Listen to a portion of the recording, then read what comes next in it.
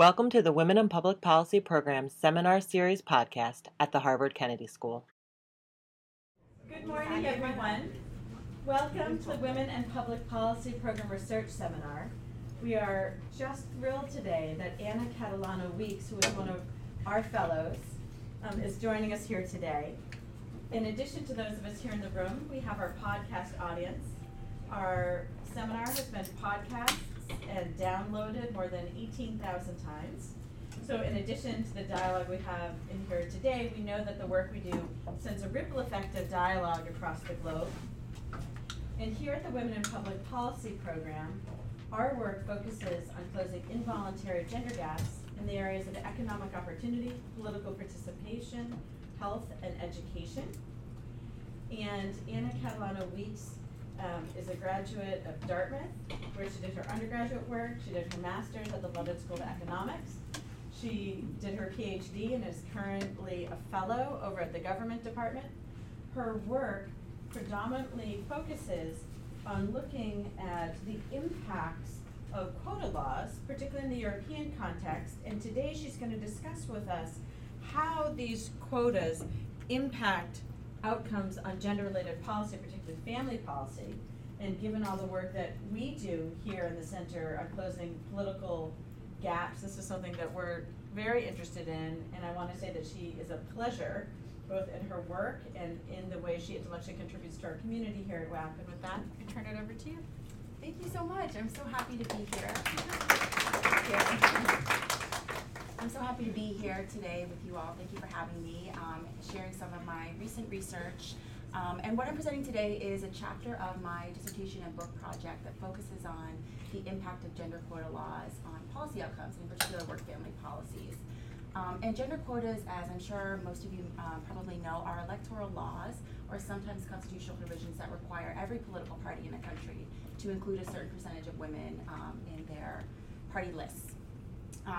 So to give you a sense of what these laws are, what they look like, how they affect candidate selection, I want to start with a recent example. So here you see candidate lists from the main right-wing party in Portugal, the PSD, before and after a quota law was implemented in 2009, and female candidates are highlighted in pink here. So you go from one candidate on a list, which is a closed list, so there's no preference voting here, to over a third of candidates on the party list being female in the course of just one election. And in fact, the quota law in Portugal required that every third candidate be of the opposite gender, and they had to alternate on the party list in this manner. So it looks like it was effective, and in fact, women's representation in Portugal increased from 21 to 27% in the course of just one election here. And so my question is, so what? Does this matter to policy outcomes, or is this just kind of an interesting way for party leaders to curry favor with women voters, sort of window dressing without any real policy impacts? And more broadly, the motivation of my research is the question of whether politician identity matters to policy outcomes. And more than that, because I think the research now broadly has a consensus around the idea that politician identity does matter, that parties and electoral incentives are important, but so is politician identity. But we really know far less about when politician identity is activated, so when it matters, under what conditions, and how it matters. So how exactly do more women or another sort of member of a minority group, how do having more of these individuals actually translate into policy outcomes? And particularly because a lot of the research that's been done so far focuses on majoritarian context or executive level governance. And in this case, it's clear how individuals could have a strong impact on policymaking power, but not a lot of the work focuses on parliamentary democracies where individual politicians are really thought to have much less of a role in the policymaking process, right? That said, in debates about quotas, you often hear this argument. So this is a quote from the debate about the quota law still in Portugal from Maria de Belém, who is the former leader of the main left-wing party in Portugal.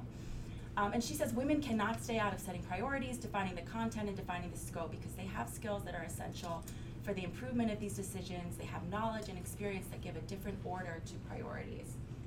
So this kind of argument is made fairly often in quota debates, even in this sort of parliamentary context where we really should think that individual MPs, backbenchers, really have fairly minimal role to play in the policymaking process.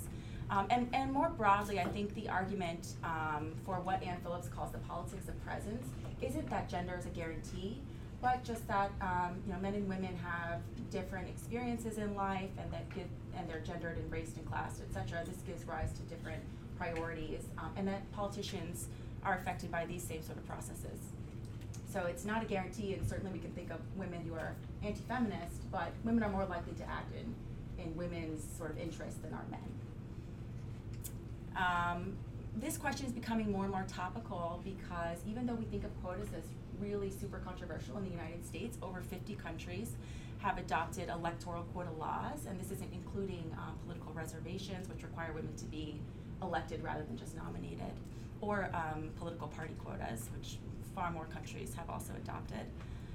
And within my sample of advanced democracies, 5 countries in the time period I look at adopt a quota law: Italy, Belgium, France, Spain, and Portugal. And actually, since the period I look at ends around 2012, 2 other countries, Ireland and then Italy again, have passed quota legislation, and I can think of a couple others that also have proposals on the table now.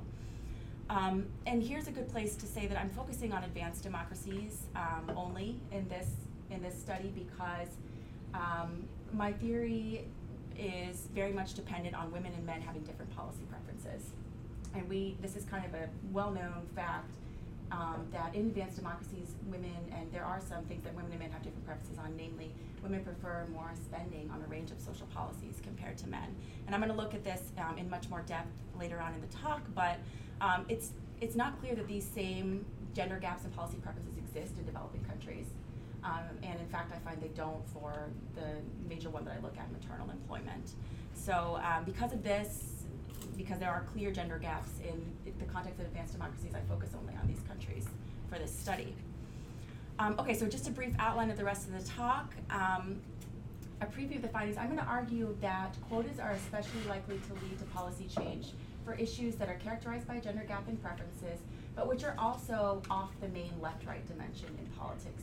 And briefly by that, what I mean is that policies that are not associated with or can't be characterized by the main class-based dimension in politics, sort of economic policies to do with redistribution and social spending. I'm then going to argue that work-family policies fit both of these criteria, and I'll show you that the gender gap in preferences for maternal employment is in the order of about 10 percentage points on average across countries and over time, the largest gap that I see for any social policies. And then I'll test this argument through both quantitative and qualitative analysis. So I'll look at spending outcomes on various types of work-family policies that are hypothesized to increase and decrease maternal employment.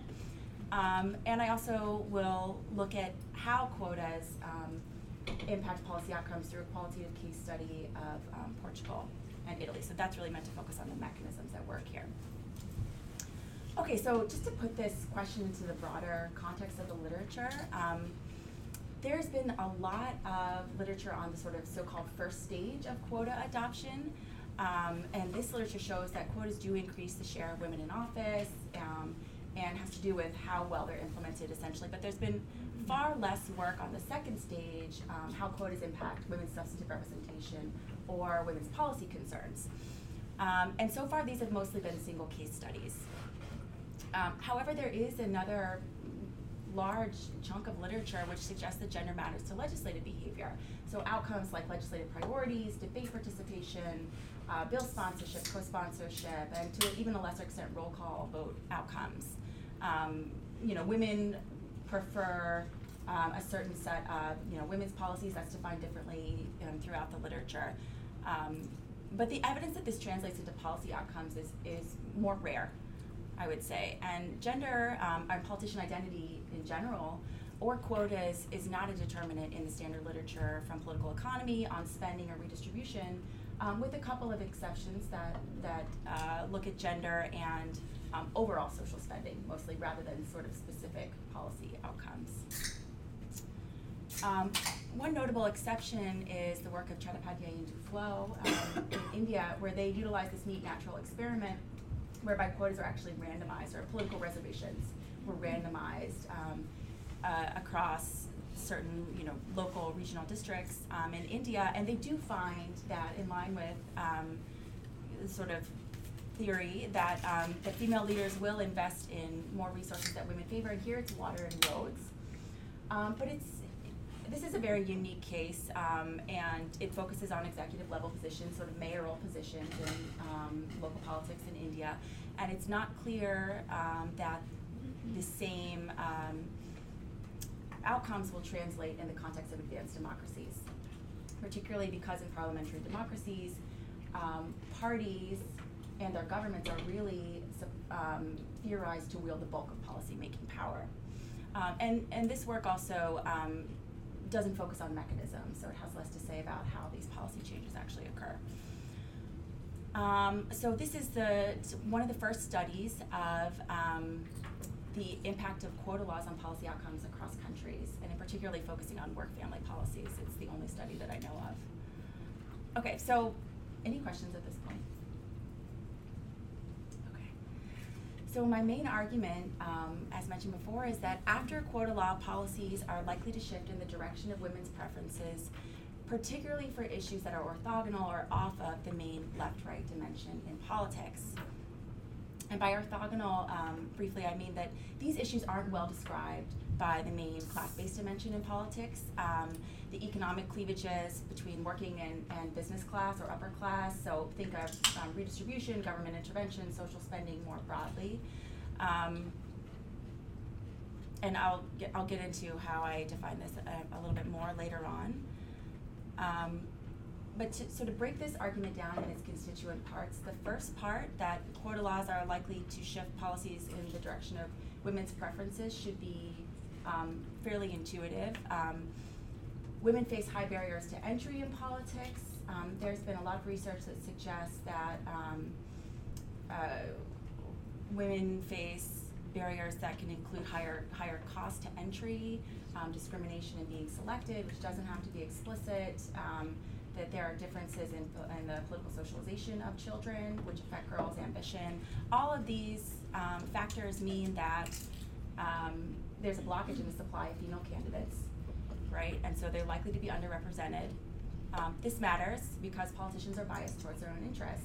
And increasingly we see clues of this in not just the gender literature, but in other literature as well. So an example that I really like is Barry Burden's work in the US Congress, where he shows that smokers are much more likely to vote against tobacco control measures. So even learned behaviors matter to, people's experiences matter to their priorities, and even in elected office, even at the highest level.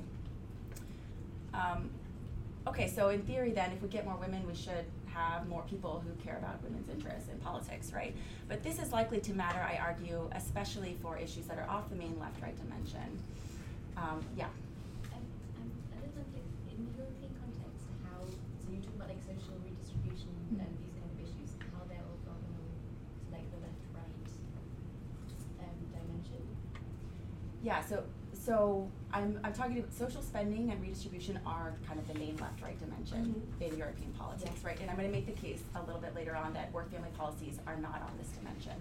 Work-family policies? Work-family policies, yes. Okay. Yeah. Okay. Yeah, I'll get there. I'm not quite there yet. So ask me again if it doesn't clear up. Okay. Okay, so we might think of an example of an issue that is on the main left-right dimension, social spending. We know that women have distinct preferences on this issue. They prefer more social spending. But it's not necessarily the case that women might need to be substantively represented, descriptively represented, in order to achieve policy outcomes for this. And so we can think of women's realignment in the post-World War II decades from right to left as one example of this. So they can just vote for the party that's aligned with their interests, in many cases the social democratic parties. And there has been research to show that this has been effective in changing policies, Hubert and Howell's research. But for issues that are not well aligned with the main left-right dimension, there are reasons that parties would have little incentive to even bring these issues on the agenda at all in the first place. So this is why I argue that quotas are especially likely to make a difference in this context. The first reason is that issues that aren't well aligned with the main left-right dimension in politics are likely to be cross-cutting. So they're likely to split parties' traditional constituencies, cause further divisions within the parties. Here, between women and men, parties want to avoid this.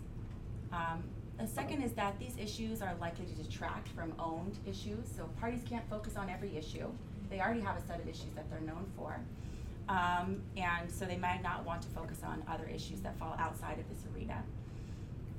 And the third reason is that these policies simply may not be recognized by predominantly male party elites to offer electoral opportunity. And there has been previous research to show that male party elites just aren't aware of the electoral possibilities, the possible advantages of focusing on some of these issues that women in particular care about.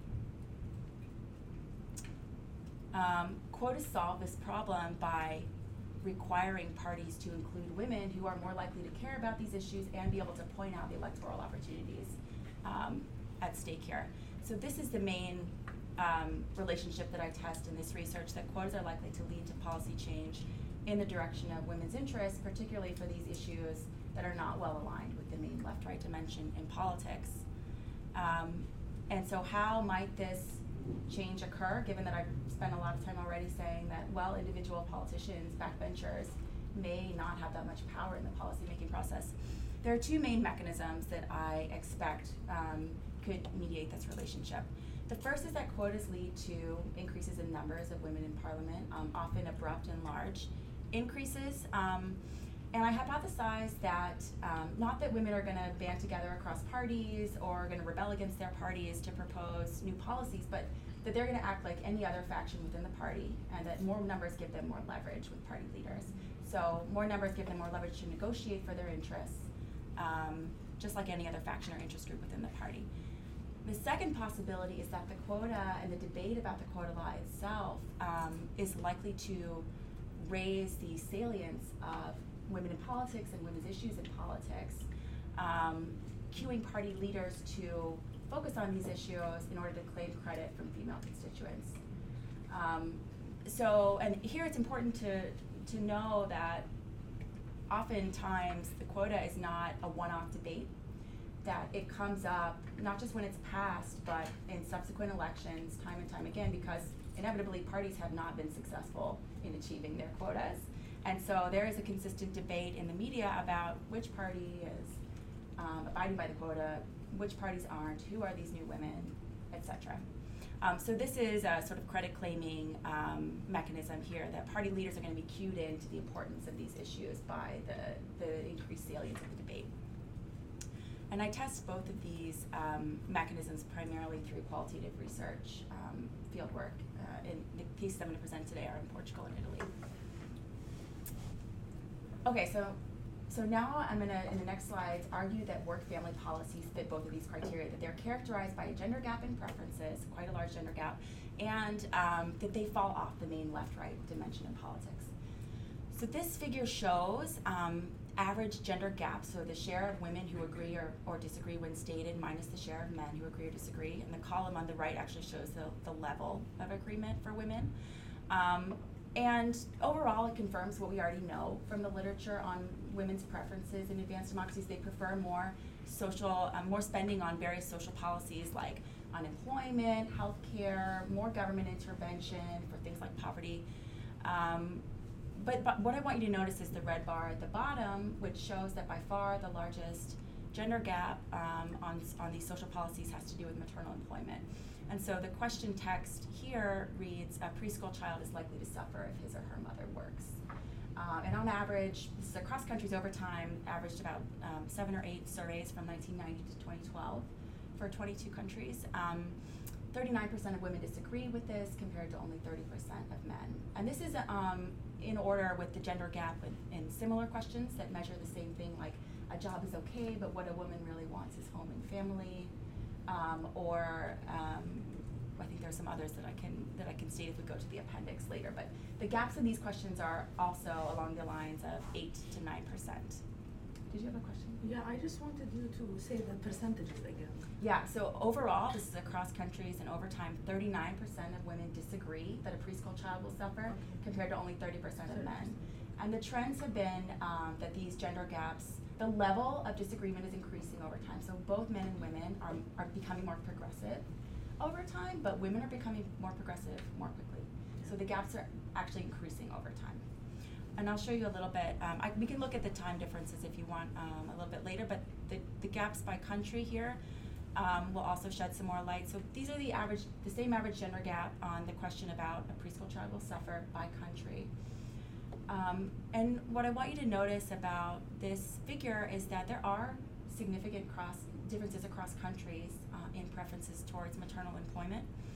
On average, the sort of social democratic and liberal welfare states tend to have the highest gender gaps. These are countries where a large proportion of women are working. So they suggest maybe there's some significant unmet demand for these types of policies. But then in the continental welfare states in continental Europe, France, Belgium, Germany, some of the countries aren't listed on this figure, but we can look in the appendix at the end if you want. The gender gaps are smaller, more along the lines of 8 to 10%. And then if you look at Southern Europe and Japan, the gender gaps tend to be quite a bit smaller. But even in this context, in Spain and Portugal and Italy, in the recent years, surveys have been done, gender gaps are significant. And particularly another thing to note is that if you look at, these gaps increase along with education.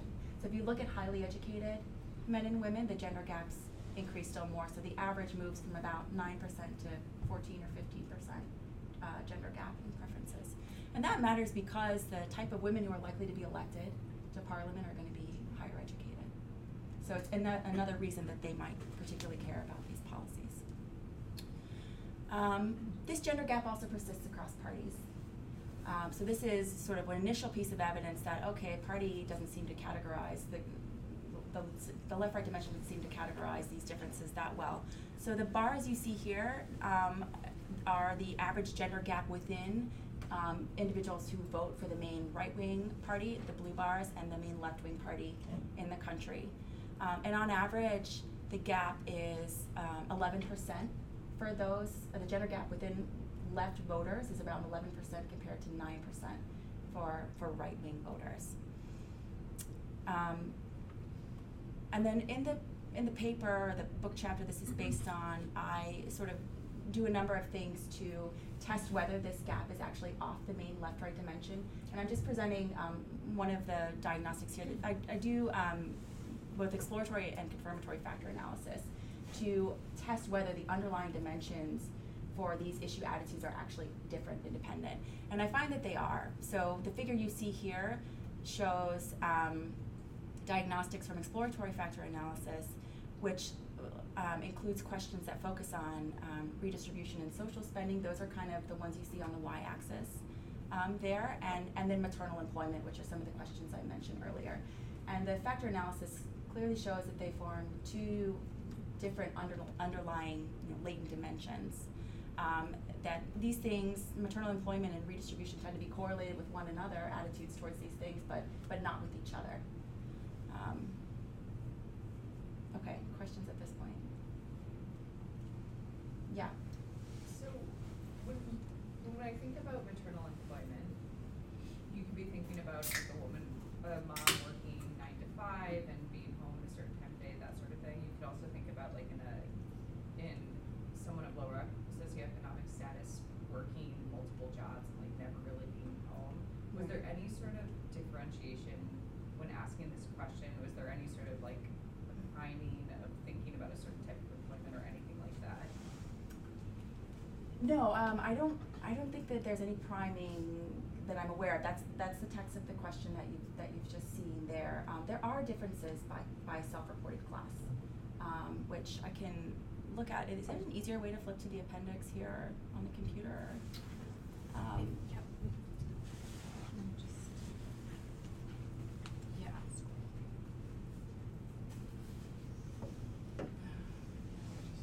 Can't see like a outline. Yeah. Thumbnails.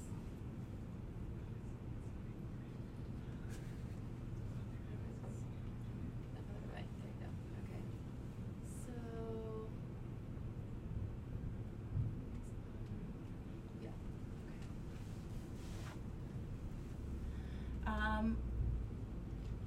Okay. So I do find that people who tend to say that they're in the sort of bottom half of the social status in society, the gender gaps tend to be lower. I think the average is something like 4% for people who would describe themselves in the sort of 0 to 3 range of social group, compared to 8% in the sample of the 10 countries that includes the question on class. So there are differences by social class, but I think it's important to note that the gap persists. On average, it's still statistically significant for most countries, even when looking at individuals who will say that they are in the lower strata of society. Yeah. Do you cut by race as well? I haven't done that. No, that's an interesting question. Yeah. I have a question that's not related to the main thrust of the research, but I'm just very curious. When a country deploys a regulation of incorporating quota, how well technically do the women do as they are gaining the skills to do something they have never done before, be it in politics or otherwise? Oh, that's interesting. Yeah, so they do tend to be, I've done research before on sort of qualifications of women who are elected via these quota laws. And the only difference that I found is they tend to have less national level experience in politics. That's why we need the quota, right? Yes. They're just as qualified in terms of their experience in local party politics, their education, their professional background, etc. So they grow into the position? They and when they go into the position, my work finds that they do just as well in terms of proposing bills, showing up to work and to parliament, so their attendance is actually better than their peers. And in terms of the research, I can't think of any that shows any differences in that sense. Yeah. Okay, I'm gonna try and scroll back to the.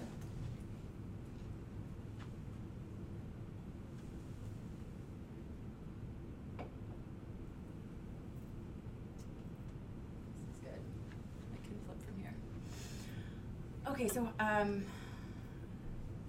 I hypothesized that work-family policies and maternal employment is an issue that fits both of these criteria. How does this translate into work-family policies?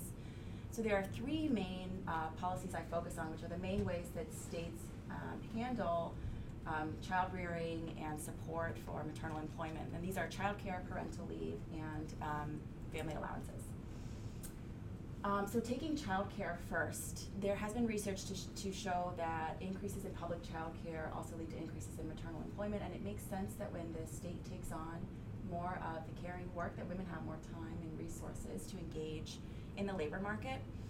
And similarly for parental leave policies, these enable women to take a temporary leave from the labor market while still maintaining their link. And there certainly are differences about how long that leave should be, but overall the literature suggests that this is also a positive thing for working mothers. So because of that, I hypothesize that quotas are going to lead to more spending on both of these policy issues, which are, in general, tend to encourage maternal employment.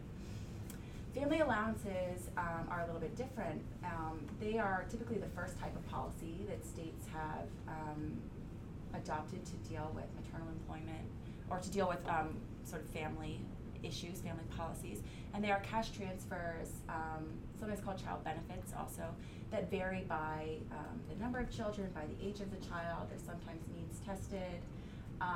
And by and large, scholars have criticized these policies for tending to shore up the male breadwinner model. They're typically motivated by a concern for fertility rates and allowing women to stay at home, and they certainly they lessen the cost of a woman not returning to work.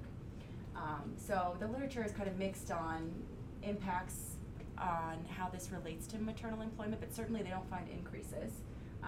And so for this reason, I suggest that quotas are likely to lead to less spending in this policy area on family allowances. And then given that we just saw there are significant cross-national differences in preferences for maternal employment, I hypothesize that these changes are likely to be conditioned by the average size of the gender gap in preferences for maternal employment in the country. So to test this in the quantitative analysis, I use OECD social expenditures data. which is really neat because you can break down work-family policies into these constituent parts: overall spending, childcare, family allowances, and parental leave. And overall, and I look at 22 countries over a period of 31 years. And overall, work-family policies make up a little bit less than 2% of GDP across countries and over time, and most of this is composed of family allowances. So the main independent variable is a quota law, which is a binary variable, 0 or 1, after the quota law is actually implemented, and lagged for a year to account for the time it takes for any spending changes to occur. The controls are lagged by 2 years to account for potential post-treatment bias. And at this point, I should say that, these quotas are not randomly imposed across countries, right? So the big problem for a causal inference in a study of this nature is that couldn't it be something else, a general taste for women that's changing, that's driving both the quota adoption and these policy changes that we see. So I can't fully account for this problem with the use of this cross-national data, but I do a couple of things to try and alleviate concerns and argue for a causal interpretation of results. The first is that I include a number of controls that are potential confounders of the relationship. And the main one that I'll talk about is women in parliament. So I control for the previous share of women in parliament in the country because this is probably the best proxy we have for taste towards women in politics. And I'll note that if you take this variable out, the effects of quota laws grow stronger. So it's an issue with women being both a potential confounder and a mediator. And so I do some mediation analysis also, which we can look at in the appendix if you're interested. But the effect holds even when including this variable. I also include a broader range of potential emitted variables by including both country and year fixed effects. So this sort of two-way fixed effects analysis is considered a generalization of the differences approach, and where you should interpret the results as changes within quota countries. So it's essentially meant to treat quota countries as the treated and the other countries which don't adopt countries as controls. And you're looking at comparing the changes within the two sets. And I also include run a set of placebo regressions where I move the date of the quota law implementation back by a number of years to see if we would still see results. And if we do, that suggests that there's some other underlying trend that's driving the results and not the quota law itself. Okay, so this figure shows the main results, and rather than including the regression table, I've plotted the coefficients and their 95% confidence intervals. And in line with hypotheses, I find that quota laws lead to increases in spending on childcare, public childcare provision, and decreases in spending on family allowances. And so, for example, if a country spent 1% of GDP on childcare provision before quota law, we would expect it to spend 1.06% of GDP on childcare afterwards. And similarly for family allowances, a country that spent 1% before would be expected to spend 0.89% of its GDP on family allowances after the law. I find no significant links between quota laws and either parental leave spending or overall work-family policy spending. And the finding with results to overall work-family policy spending makes sense if we think that these policies actually have different effects on maternal employment. And it also suggests, I think, that if we consider the budget to be fixed for work-family policies, and certainly budgets have been very constrained in recent years and decades, then priorities are shifting after a quota law towards childcare over family allowances. And I think this also suggests additional evidence for the fact that we should expect changes that aren't to do with overall redistribution, but to do with the composition of spending, perhaps. The finding with regards to parental leave, I interpret as potentially about relative priorities, in that most countries now have well-established parental leave policies, aside from the United States. But there's far more work to be done in terms of public child care provision. So this is considered to be a much bigger problem, particularly for children aged 0 to 3 in a lot of these countries. So if budgets are constrained or women in politics have limited leverage, then I would potentially expect them to focus on childcare over parental leave policies. Do you have a sense of the decrease on family allowances? Do you know to what extent it's a result of families choosing instead of public childcare that becomes available, or is it sort of a legislative budgeting, we're going to spend less and families get less? Okay, so I include fertility rates as, so that maybe would alleviate that concern about, is it just families using these policies less or families having less children? Is that what you're? Well, I guess I'm wondering if an individual family who's taking advantage of the family Mhm. allowances is experiencing a decrease in their benefits, or if it's an overall decrease in spending on family Right. allowances because more people take the public childcare option. Right, so I mean, I think you can potentially do both of these things. It depends on the country context and how the policies are structured.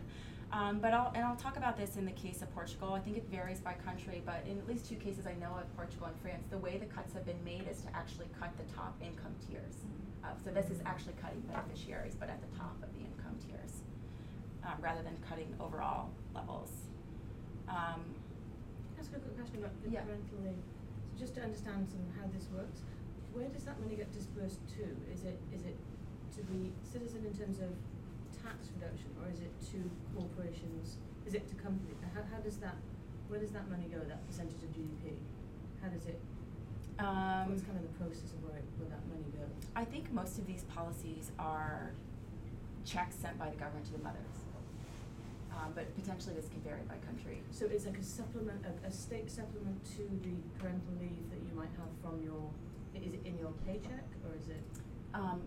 These parental leave policies, I think, are carried out by the government in many of these countries. So it's not subsidizing companies to do this? No, It's a direct No. payment to a citizen? that's my understanding. Or a Yeah. reduction of tax? Yeah. Yeah. Sorry, just to add on to that, because I had to do some research on this before, a lot of them do it through their unemployment insurance Right. policy, Makes like sense. funding source, so Mhm. it's like the tax money that would go towards funding parental leave goes to the unemployment insurance office of the government, and then it gets redistributed to people who take parental leave out of that.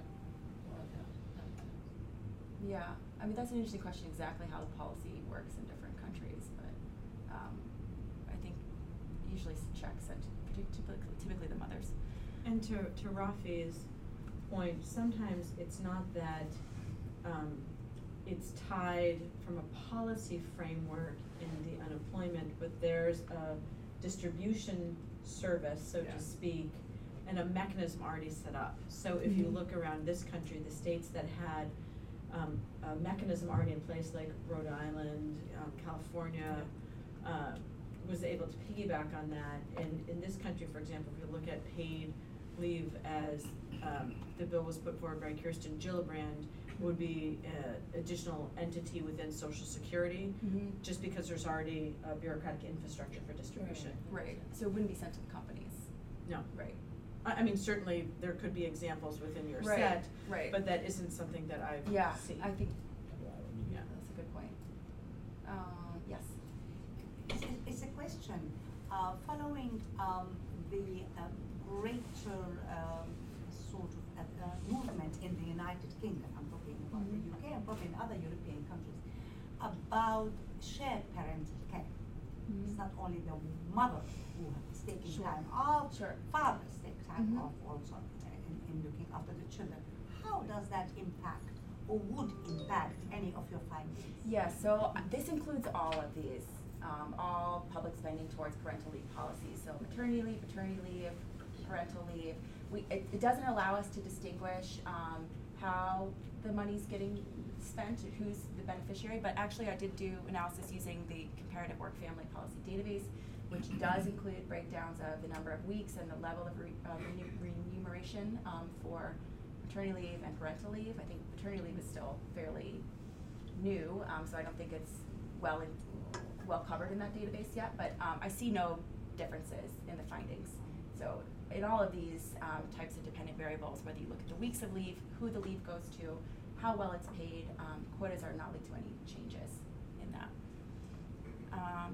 Okay, and this is just a chart to give you a sense of the relative size of spending increases. So the change in spending per child per year in quota countries. And you see that in larger welfare states like France, the quota is associated with an additional $500 of spending per child per year on childcare policies, and about 400 less, or 300 less on family allowances. And in a smaller welfare state like Portugal, where the overall size of social spending is lower and a smaller percentage of that is devoted to childcare and work-family policies in general, the changes are much smaller, something along the lines of, $50 more on per child per year on public child care provision, and a little over 120 or so less on family allowances. On that last, do you have any insight or perspective why in some countries, like Spain, for example, you see an increase in both? I.e., women have additional choices, families have additional choices in both directions? Yeah, and in Spain is, because I think one can make all kinds of narratives. Yeah. I don't have, I haven't looked at the case of Spain in depth, so I don't have a story, a narrative about why those policy changes have been made.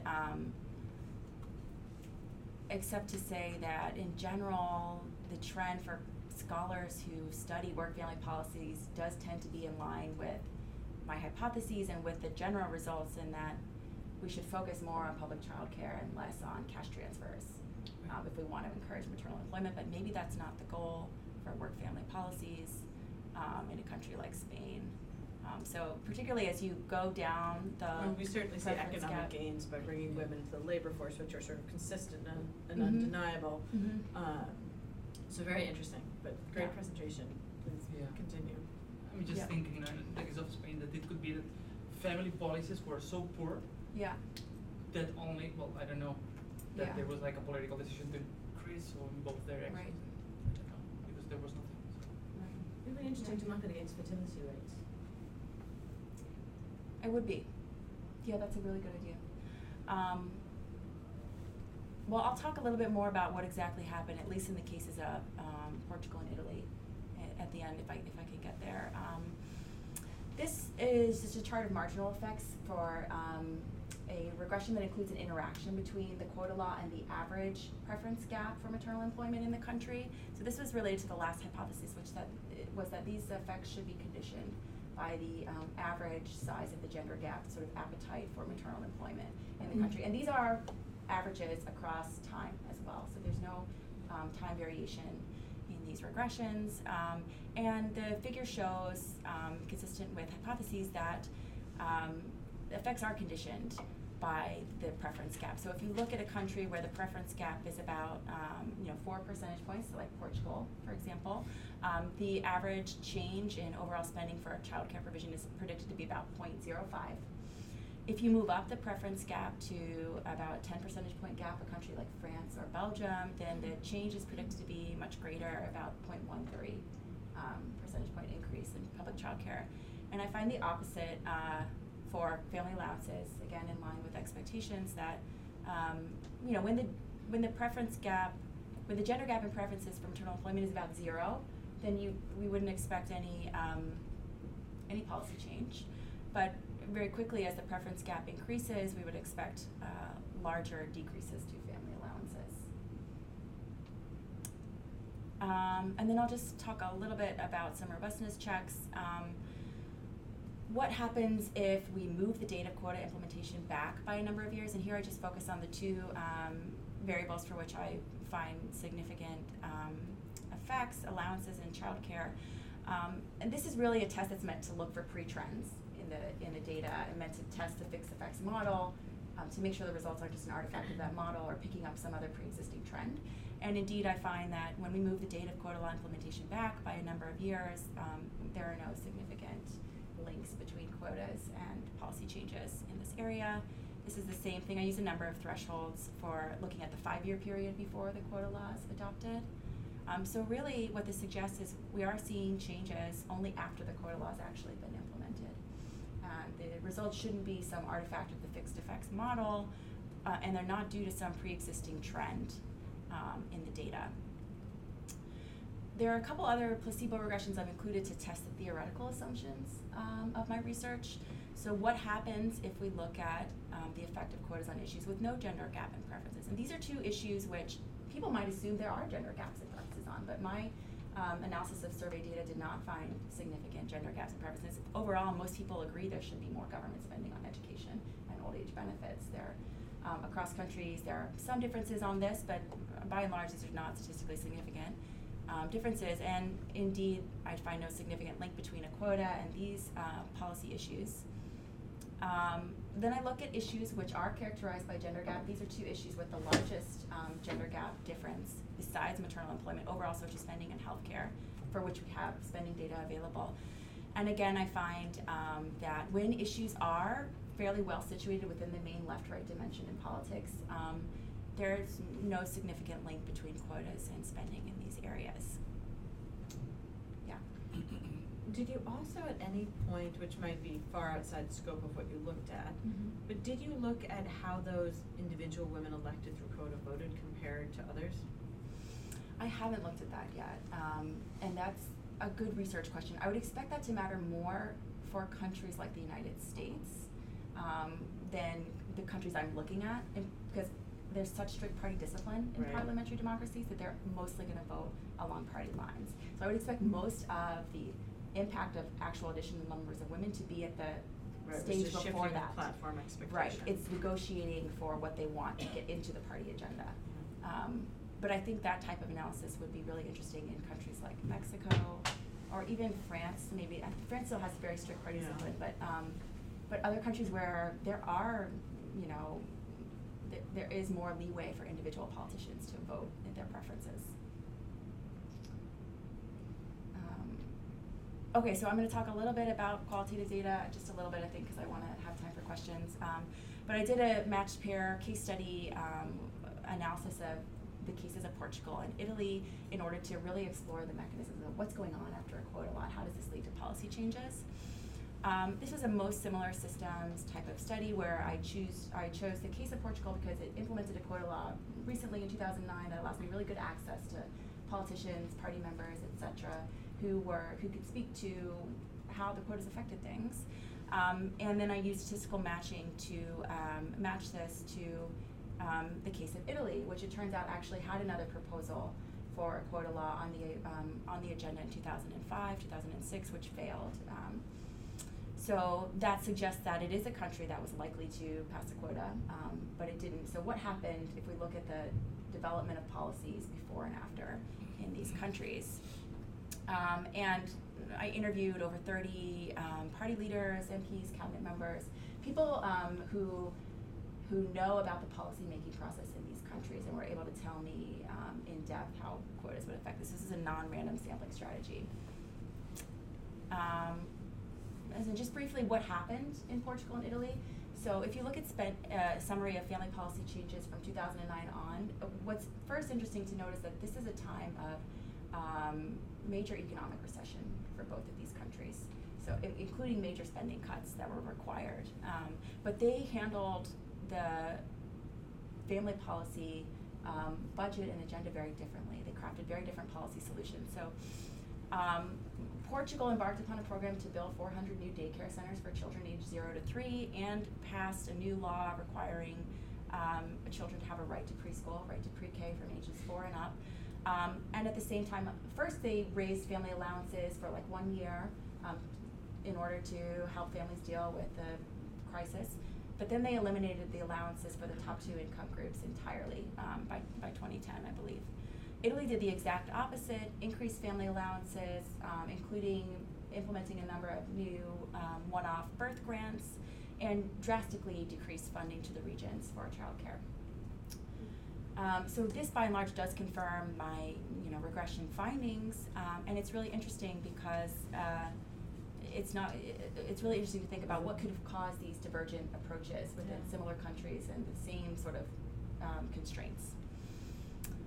What can explain these differences? So I'm going to focus mainly on Portugal. I'm going to look at Italy a little bit in the end of this study, but looking at the two mechanisms. The first was the number of women in parliament, and I find little evidence that women are actually acting differently in parliament, in line with what we might think about parliamentary democracies.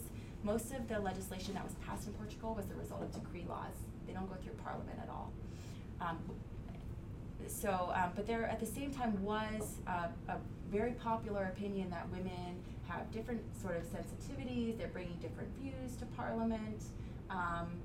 Men and women that I interviewed, the majority sort of brought this up, and women themselves said that they often felt like they contributed something different in, for example, committee work, male-dominated committees. And the main evidence I found was that quotas could give women within the party more leverage to push party leaders. So it was not that they were proposing new legislation outside of the party agenda, but the quota itself and additional numbers of women gave them more leverage. And the best example of this occurred right after the quota law was first implemented, after the first election, where the PS women's section, the women's section within the main Social Democratic Party in Portugal, very publicly and vocally used the quota law to then argue that they wanted more women in the cabinet as well. So this was the same prime minister who was elected, José Sócrates, before and after the quota law was in place. He had only 12% of women in his cabinet in the period before. They said, look, this is not enough. This is a headline from one of the main newspapers in Portugal that says, the PS women want a more feminine government. So they made this a very public campaign. This is a quote from the head of the women's section: an increase in the number of female ministers is the next logical step after a parity law. And they were successful. The prime minister increased the number of women in his cabinet from 12 to 27%, 29% in fact, which was the largest share of women in Portugal's cabinet ever at the time. I think possibly still today. So this is an example of women using their presence, but actually the salience of the quota law itself to push for more changes. As a result, there was a woman who was appointed to be the head of the Ministry for Labor, which has responsibility over work-family policies. But as I'll discuss, I don't think that actually this one woman was influential in the policy changes that we see. The second mechanism, which I find more support for in the case of Portugal, is issue salience. The idea that party leaders are catching on to the salience of these issues after a quota has been in the public debate, and using it to claim credit from female constituents. So as I mentioned, the female minister who was in charge of work-family policies didn't really go out on a limb. There was no sort of evidence that she changed the direction of the policies that the PS party already had in place after she was elected. Instead, the PS party had these policy positions in their manifestos for some time. But it's the case that only after the quota law was implemented, they decided to do something about it. So why might that be? It's also the case the women's section in the PS party didn't focus on work-family policies at the time. Their agenda was about quotas, about gender mainstreaming, and I think something to do with reproductive rights. So work-family policies were not on their agenda really at all. Instead, it seems the party used this opportunity, the salience of women after the quota debate, to shift their policies towards more gender-related issues. This is a quote from Augusto Santos Silva, who is currently the foreign minister of Portugal, a longtime party insider for the left-wing party. And he says, the improvement of things associated not with a stereotype, but with real familial life and conciliation between private life and work, like kindergartens and improvement of elementary and preschools. All this social policy was indeed very influenced by this new affiliation of the party to gender-related issues. And in fact, we see that the prime minister himself was the public face of these new policies. So he was on the radio, TV, inaugurating many of these new centers himself. So this is a picture of him in the gray suit, the Prime Minister José Sócrates, and the Minister of Labor, Helena Andre, with the white jacket, is standing next to him. Typically, she would be the face of these policies, right? But in this case, the Prime Minister himself is the one inaugurating these centers. This is him inaugurating a center in 2010. This is another picture of him inaugurating a center in 2011, where he's about to put his handprint on the nursery wall there.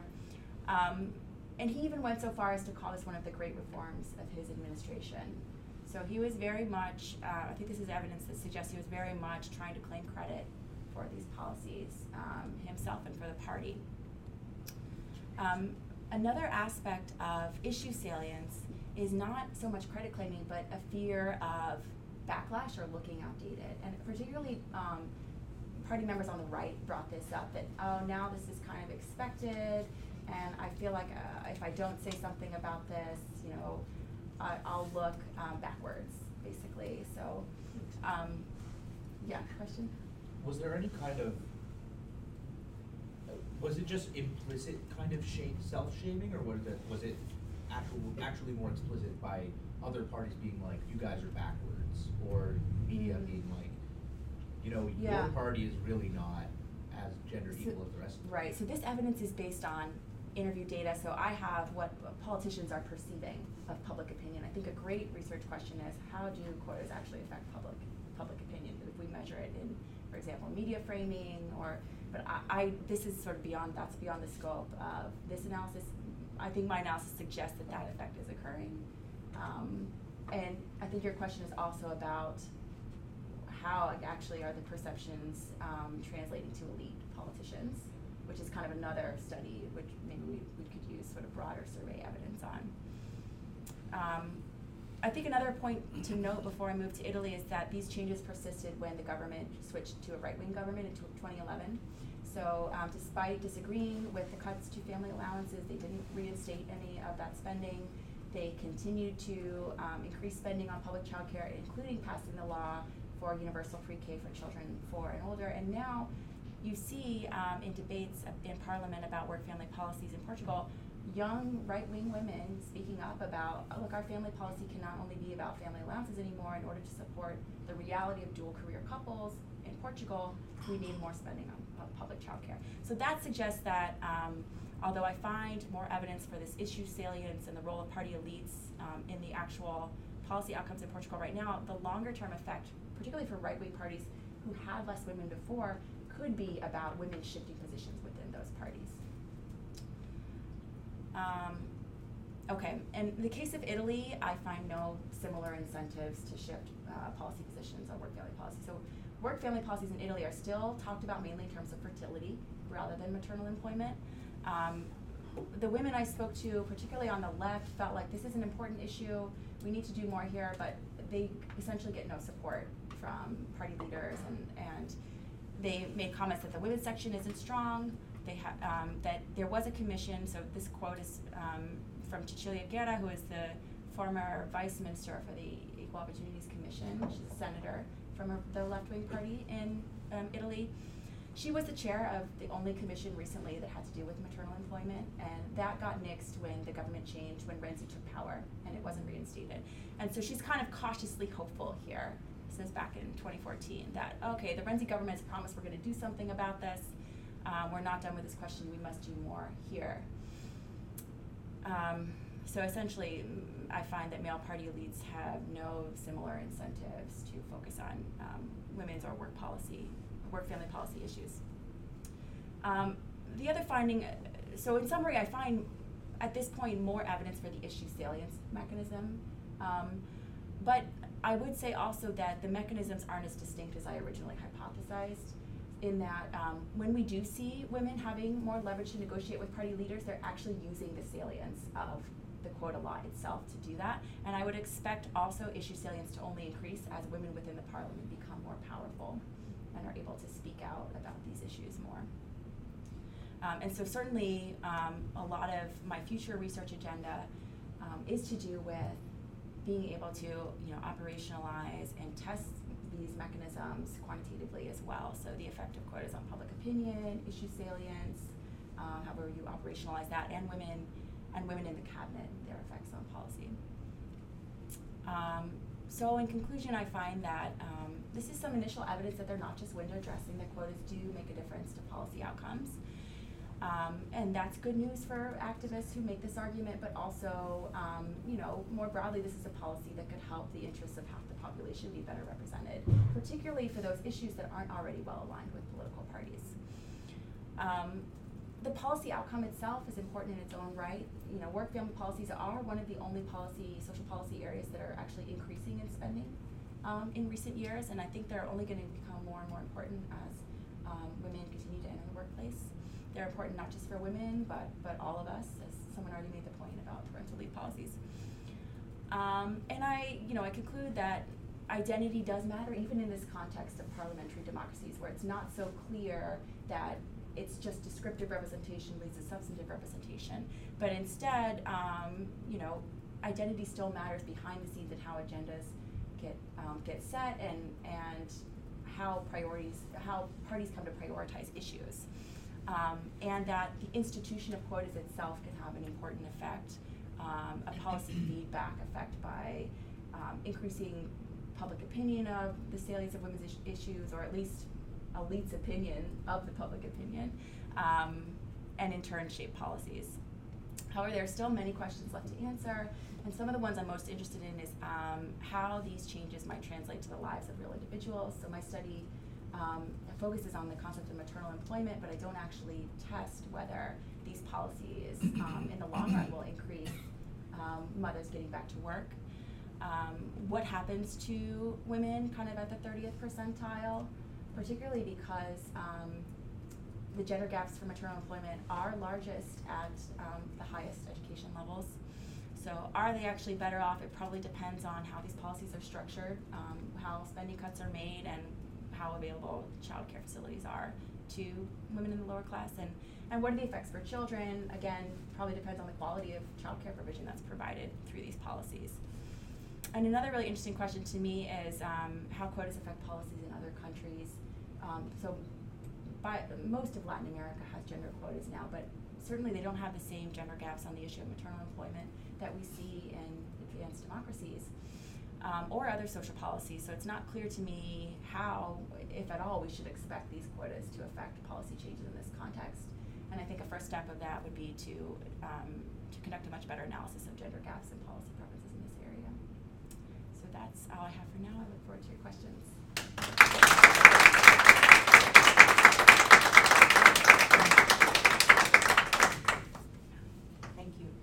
Thank you very much for your study and for sharing it with us.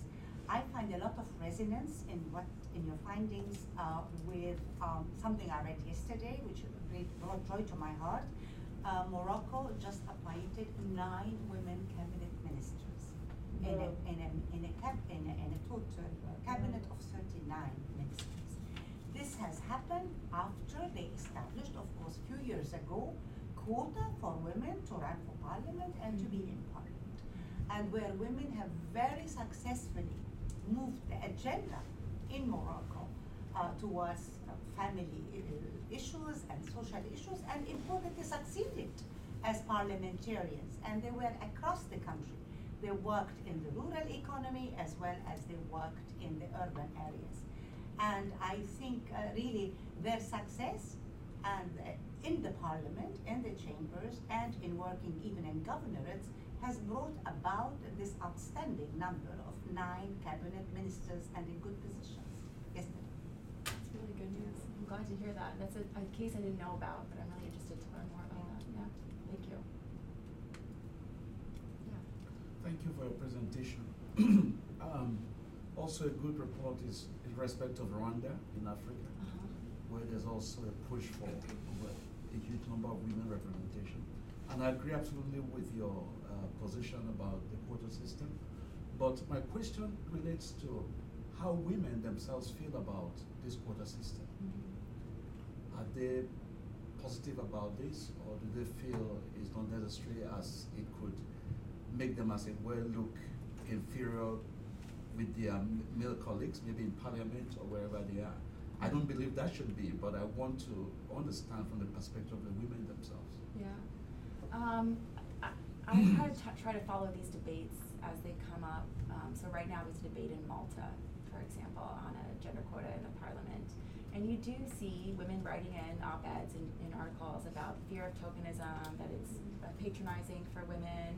So there is a significant amount of this debate, but from the studies I know of survey data on support for quota laws before the law is passed, there's been survey data from France and Portugal, women overwhelmingly support it. And there is a gender gap there as well in preferences, along the lines of, I think, sort of 10%.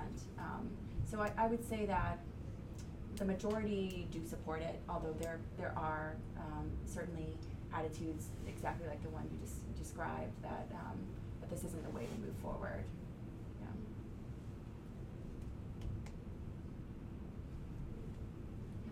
Curious about the role of culture as well in terms of if more collectivist cultures, women who are elected might feel more pressure. You know, if it is in a sense almost tokenism to vote in line with the interests of whatever group that they're part of. So, you know, feeling more pressure to align with male leaders who maybe selected them to now be part of the party. Right. Can you explain what you mean by collectivist culture a little bit more? Or? So when I think of, well, you compared two that were similar that I would see as more collectivist versus individualist cultures. You mean within the parliament? Yes. Yeah. I think it's, I think overwhelmingly in parliamentary democracies, there's going to be strict party discipline. That's the way politics works. It's probably going to continue to work like that. But there have been examples of women coming in and disagreeing with party leaders. And the debate about quotas is one example of this in some countries. So the proposal that I mentioned in 2005 in Italy was brought to the table by a woman who was a member of Berlusconi's party. She fought men within her party, and ultimately she lost. It was repealed, I saw it. Yeah. They brought it back. Yeah. Right. But this is a different actual attempt at passing a quota law after that first one was repealed. Oh, gotcha. But that failed, and so there can be these incidents of women sort of banding together and pushing men within the party, but I think they're very rare. So I wouldn't expect much policy change out of those types of movements. Yeah. Yeah. Just to continue on that point, did you see any sort of shift in the types of backgrounds of people going into parliament? Because maybe like a man from a working class background is better able to represent the interests of working class women than if he's replacing parliament by a woman from another background. Yeah, that's a great point. That's a great question. So the literature I know on how quotas impacts the overall quality of politicians suggests that it leads to an increase in the quality because, and this is work I'm thinking of work by Ollie Folk and Johanna Rickney, who find that actually it's mediocre men who kind of fall out of candidacies. But I think your point about, could we have a trade-off, and aren't intersections important too? The working class and gender, or race and gender, is really important. And I think also literature shows that when quotas are implemented, they tend to promote white women, white educated women. So yeah, it's something to watch out for. Did you also interview male politicians in your political part? Yes. And if yes? Yeah. Yeah. So not in Italy. Italy was the only country. So I actually did case study work in 4 countries. I'm presenting 2 here, but Italy was the only country in which I was able to meet with no one from the right wing and no men. And I think that it's a very opaque political society, political culture in Italy in the first place. But in the other countries, I was able to meet with women and men. I think I was able to meet with more men in the context of the country passing the quota law, where they felt like maybe they had a positive story to tell. Yeah. Just a clarifying question, because the quota laws are new to me. So the quotas, it's just for nominations, not actually like required seats. Right. Okay, so they could potentially have a lot of nominations, but the women could still not get into the parliament. So a good case of that was when France's parity law was first passed. And so the mechanisms for how these things are enforced vary by country. And France had a rule that if you didn't abide by the quota, you could pay a fine. So the parties all paid the fine. And the share of women did not increase in the first election after the quota law in France. Over time, that changed. And I think it was to do with the sort of issue salience that I'm talking about. and that parties were shamed for not abiding by the quota in the newspapers. And so gradually you see the share of women increasing even in those parties who chose to pay the fines. It's really interesting. Sorry, were there significant differences in the countries between like how they said you had to implement the quota? So, for example, I was talking to Danielle about this earlier today, but like for example, one party in Canada has a rule that when an incumbent retires or passes away, then it has to be replaced. They have to be replaced by a woman, or something like that.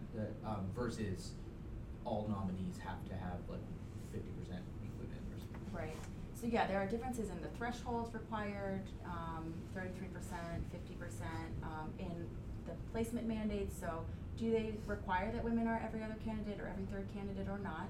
And in the enforcement mechanism. So if in some countries, if a party doesn't comply, they can't present a list, for example in Portugal. In other countries they can pay a fine, as in France. That doesn't actually make any difference to my findings. So this looks at sanctions.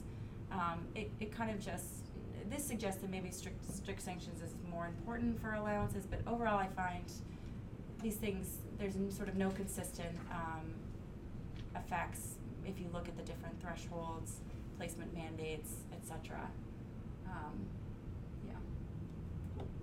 You remind the dates of the quotas in Portugal and Italy were roughly, what were they at the same time? The dates of the quota law. You had dates before. When The timeline? Yeah, the timeline. Yeah. So Portugal, in the quantitative data, Portugal is included for the 2 years, Italy is included for the 2 years it had a quota in 1994 and 1995 only. Okay, and then it was repealed. And then I put it back in the data as a potential match for Portugal because it no longer had a quota.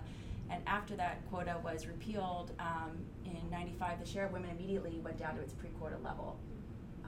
And actually, so 95. I'm looking at the fertility rate at the same time because I thought that it had that going on, but it. So when did it go? And then there was a proposal in Italy in 2005 and sort of 2006, which failed, which was the same time as the proposal in Portugal, which passed. So I argue that these are good matches. And then Italy has subsequently passed a quota again, although subsequent to this time period, to the study. Yeah. Because Italy's fertility rate was going up after 2000, whereas Portugal's going down. Right. But it doesn't map then. That's interesting. It's perceived to be a big problem in both countries. Exactly. I know that Mary Winkle's data looks like. I'd like us all to thank Anna Catalano-Weeks for a great presentation. Please join us next week when Medina Agenor, Assistant Professor of Social and Behavioral Sciences at the Harvard T.H. Chan School of Public Health, will be presenting on intersectionality and women's health, sexual orientation, race, ethnicity, and cervical cancer screening.